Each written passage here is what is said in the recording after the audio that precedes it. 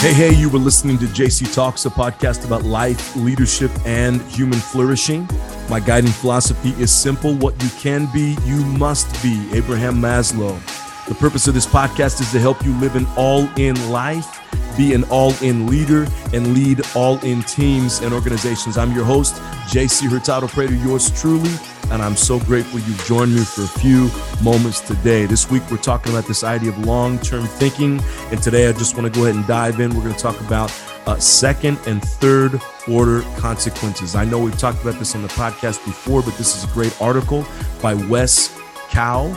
Wes Kao, I think that's how you say it. It's spelled K-A-O, Wes, W-E-S-K-A-O. I believe it's Wes Kao. And I actually had the privilege of spending a few minutes on the phone with her a year or two ago. And I just remember she was so deep and intellectual, and just spending time with her, with this other team that I was a part of. She was consulting that team. It really was an honor. So let's dive in and see what she has to say about this idea of second and third order consequences. Again, we're on this idea, so this will give you a hint about what we're talking about today, this idea of long-term thinking. Here is Wes Kao.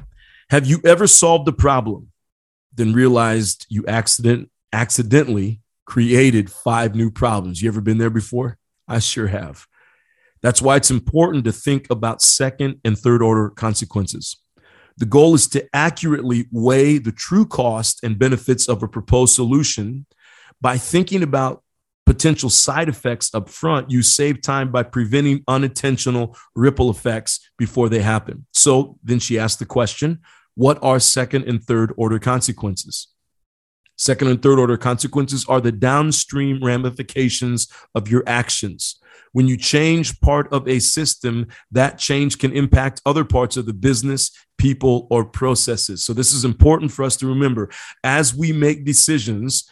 One decision on a team, one decision in a family, one decision in a relationship, you may think it doesn't matter, but it could be impacting the other people, the other processes, the other parts of the system, and you're not thinking about this, which is, again, why it's important for us to stop and think about what are all the consequences of this decision.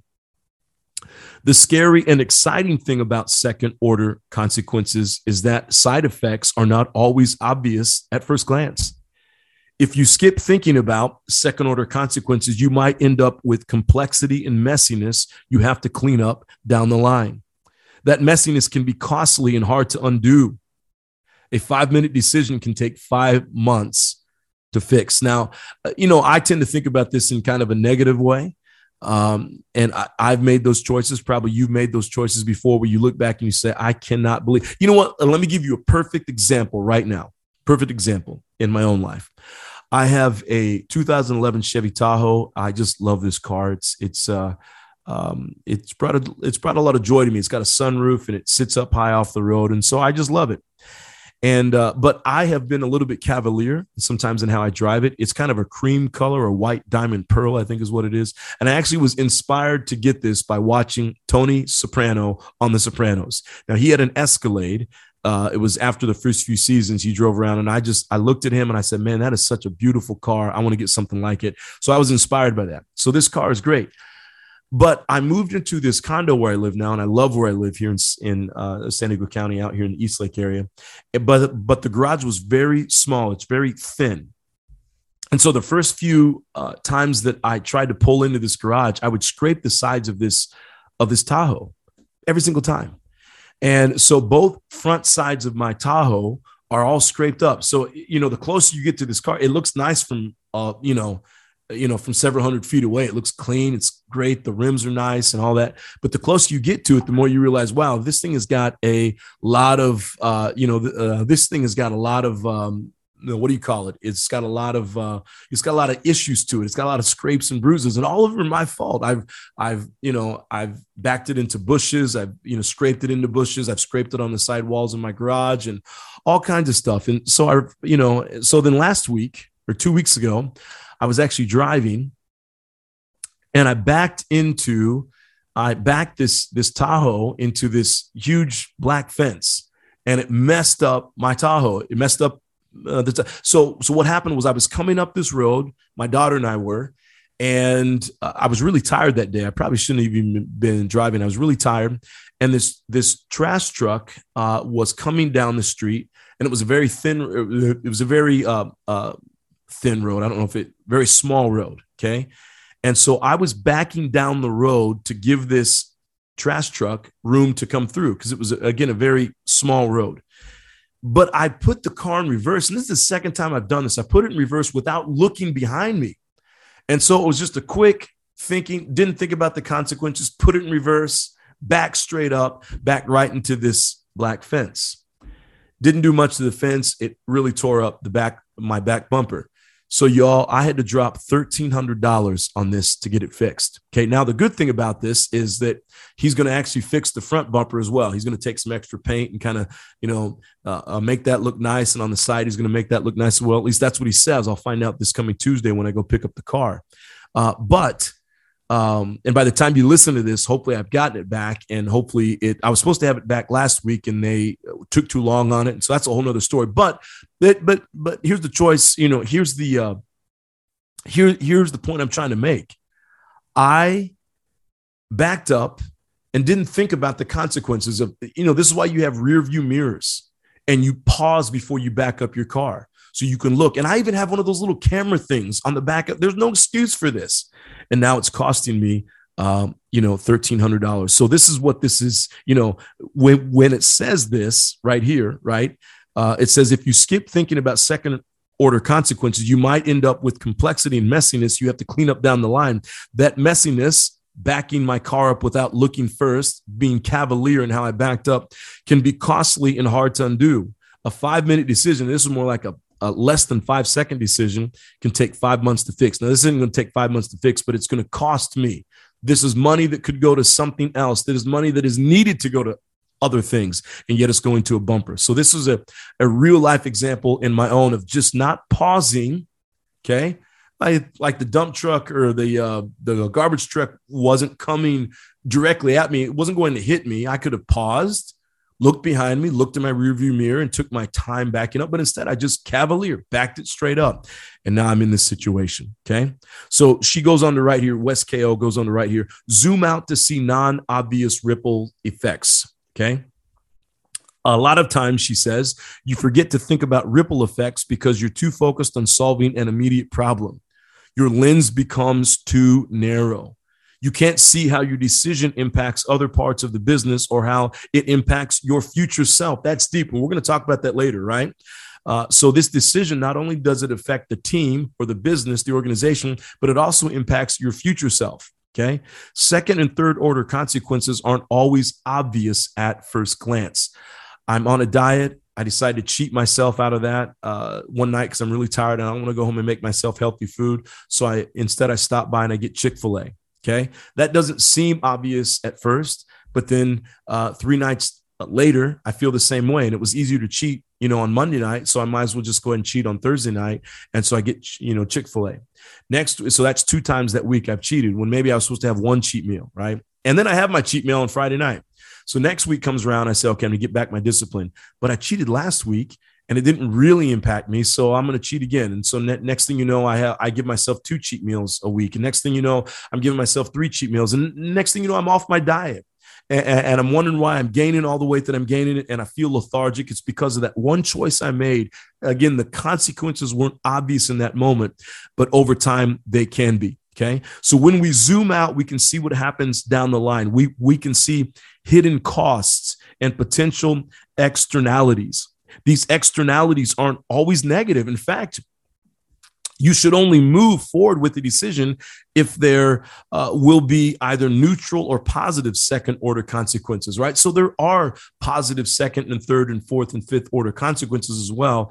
But what this mental tool, this mental model will help give us is the ability to look out and see the negative consequences. Say, okay, I don't want to go this because, immediately, right? If I eat the Chick-fil-A, I feel good. Feels great. But then the next day I'm at the gym and I'm trying to work out harder. I'm trying to get on that treadmill and it's not working out. I'm trying to go for a run. It's not working out. And I realize, man, I just ate that Chick-fil-A and those waffle fries and they're so good. And it it impacted me in the immediacy, right? In the immediate moment, it solved my problem, but then it caused more problems down the road.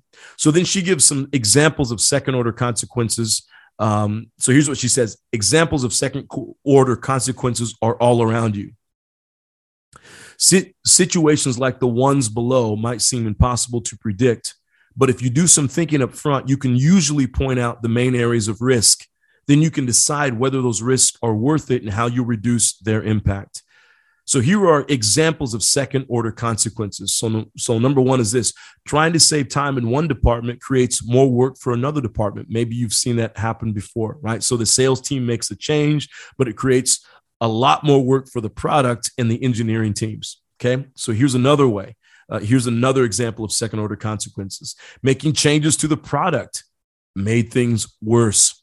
You added a product feature because customers said they wanted it, but it ended up making things worse. And now there are even more complaints. Okay. Here's another way. Adding a new offering unintentionally created cannibalization. Let me say it one more time.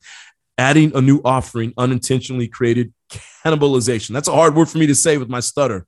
So you saw a competitor offered a free version of their product, and you thought, well, we should do that too. Then realize that this cannibalizes your own paid products, right? And here's another instance when second order consequences, knowing this ahead might come in handy. A solution makes sense in the moment, but makes things harder next year. There are plenty of ways to hit your sales quota, but some tactics make it harder for you to do it again a month from now, right? So how do you identify second order consequences in your daily work? And here's what Wes Kato has to say.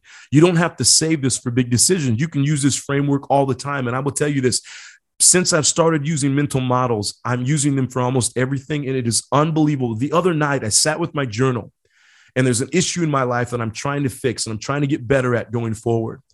And one of the mental models I have is first principles. So when you're trying to study a thing, whatever that thing may be, you have to go back to first principles, which means you have to go to the foundation of the thing. And then if you're wise or smart, you go back to the history of the foundation of that thing, right? So, for example, if you want to study the reason why a person is who they are, you've got to study their childhood. And then you've got to study their parents. And if you're really wise and smart, you go back and study the childhood of their parents and their parents' parents and all the way back, right? This is how we get to understand why people are the way they are. And so I was doing this the other day, and it really helped me see. Now, I don't have a solution to this. I'm still processing, but it helped me see why sometimes I make some of the decisions I make when I go back and I did first principles. So what I'm saying is these mental models that we're talking about, you can begin to use even now, right? So again, you don't have to use this for big decisions. You can use this framework all the time. This idea of second, third order consequences. Soon it will be muscle memory. You'll quickly see how decisions impact other areas, understand the true cost benefits, then decide whether you want to proceed. So to get started, ask yourself the three following questions. Who else might be impacted? So before you make any decision, ask yourself the question, who else might be impacted? Number two, what parts of the business or organization or team or family or relationship might be affected? And number three, the third question to ask, what new problems might this solution create? That is deep. What new problems might this solution create? When you think of second and third order consequences, you get a more accurate picture. You'll be less likely to be caught by surprise, so you can make a better decision going forward. So again, it's all about this idea of long-term thinking, right? So long-term thinking, we talked about that on Monday, this idea of thinking 50 years out, thinking 25 years out, thinking 10 plus years out into the future, right? This is this is like a cousin of long-term thinking. And it's looking at the consequences before they happen. And again, these are tools. And I tell people this, these are mental models. They can save you problems in the future. Before I would have backed up, if I would have just paused, said, hey, the trash truck is coming my way. It's not coming right at me. It's doing its thing. Let me just pause real quick. let me take a look around me, see what's going on, see what else might be impacted by me backing up. I would have seen that this fence and my bumper were going to be impacted by the fact that I chose to back up so quickly. And I would have made a better choice. And I promise you, I'll make a better choice going forward when it comes to backing up my car. So that's a small choice, but think about the bigger life issues. I'm reading this book right now called Barbarians at the Gate. It's about the fall of R.J.R. Nabisco and company. If you know anything about that, I don't have time to talk about it. We'll probably talk about it on the podcast eventually, but this is a massive company that fell. I don't know how it did yet because I'm still in like the first couple of chapters, but it's a phenomenal, it's really a phenomenal book. And I think about the CEO that I'm reading about right now, Ross Johnson. If he just would have had some mental models, he could have made better decisions and probably saved the company and shareholders millions of dollars, and they wouldn't have written a book about him. Although the book is so great, I'm so glad all this happened because it helps the rest of us create mental models going forward. So anyway, there you have it. That's all I got for you today. Thank you so much for listening to another episode of JC Talks Leadership Podcast. I'll see you Friday, and I'm so excited to share some really exciting news with you, and I hope you'll celebrate with me, and hopefully it impacts this podcast in positive ways. And thank you for all that you have done, all your support, and I look forward to seeing you on the next episode of JC Talks Leadership Podcast. Take care. Have a wonderful day.